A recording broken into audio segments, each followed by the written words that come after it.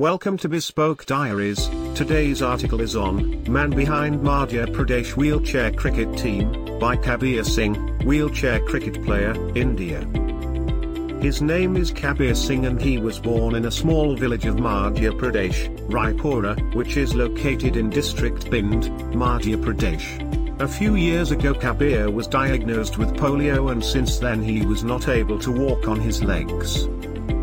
After diagnosing with polio, his struggling journey started. After completing his studies at Bhind and Gwalior, Kabir developed his interest in cricket.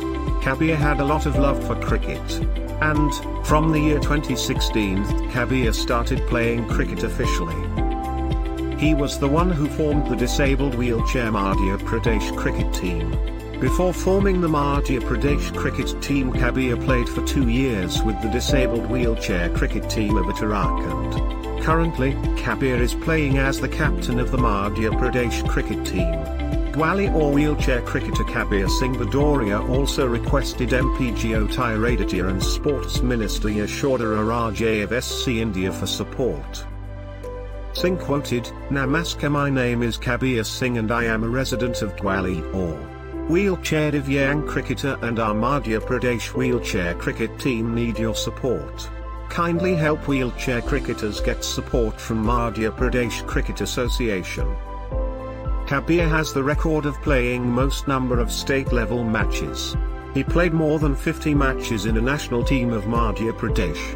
Kabir has won multiple trophies while playing in this team. Kabir played an important role in the tournament, Delhi Championship, where he brought the trophy for his team. And he was proud to have his team name on the trophy. Today, Madhya Pradesh wheelchair cricket team is India's brightest team and his name is included in it. And there has also been a struggling cricket with a struggling life, in which he has prepared a platform for all the players of the state, who today, are living a respectful life in the society by staying away from their homes. Thank you for your time. Don't forget to like, subscribe and share. Do leave your thoughts in the comments section below. For similar type of article please reach us at contact@thebespokediaries.com or you can visit our website www.thebespokediaries.com.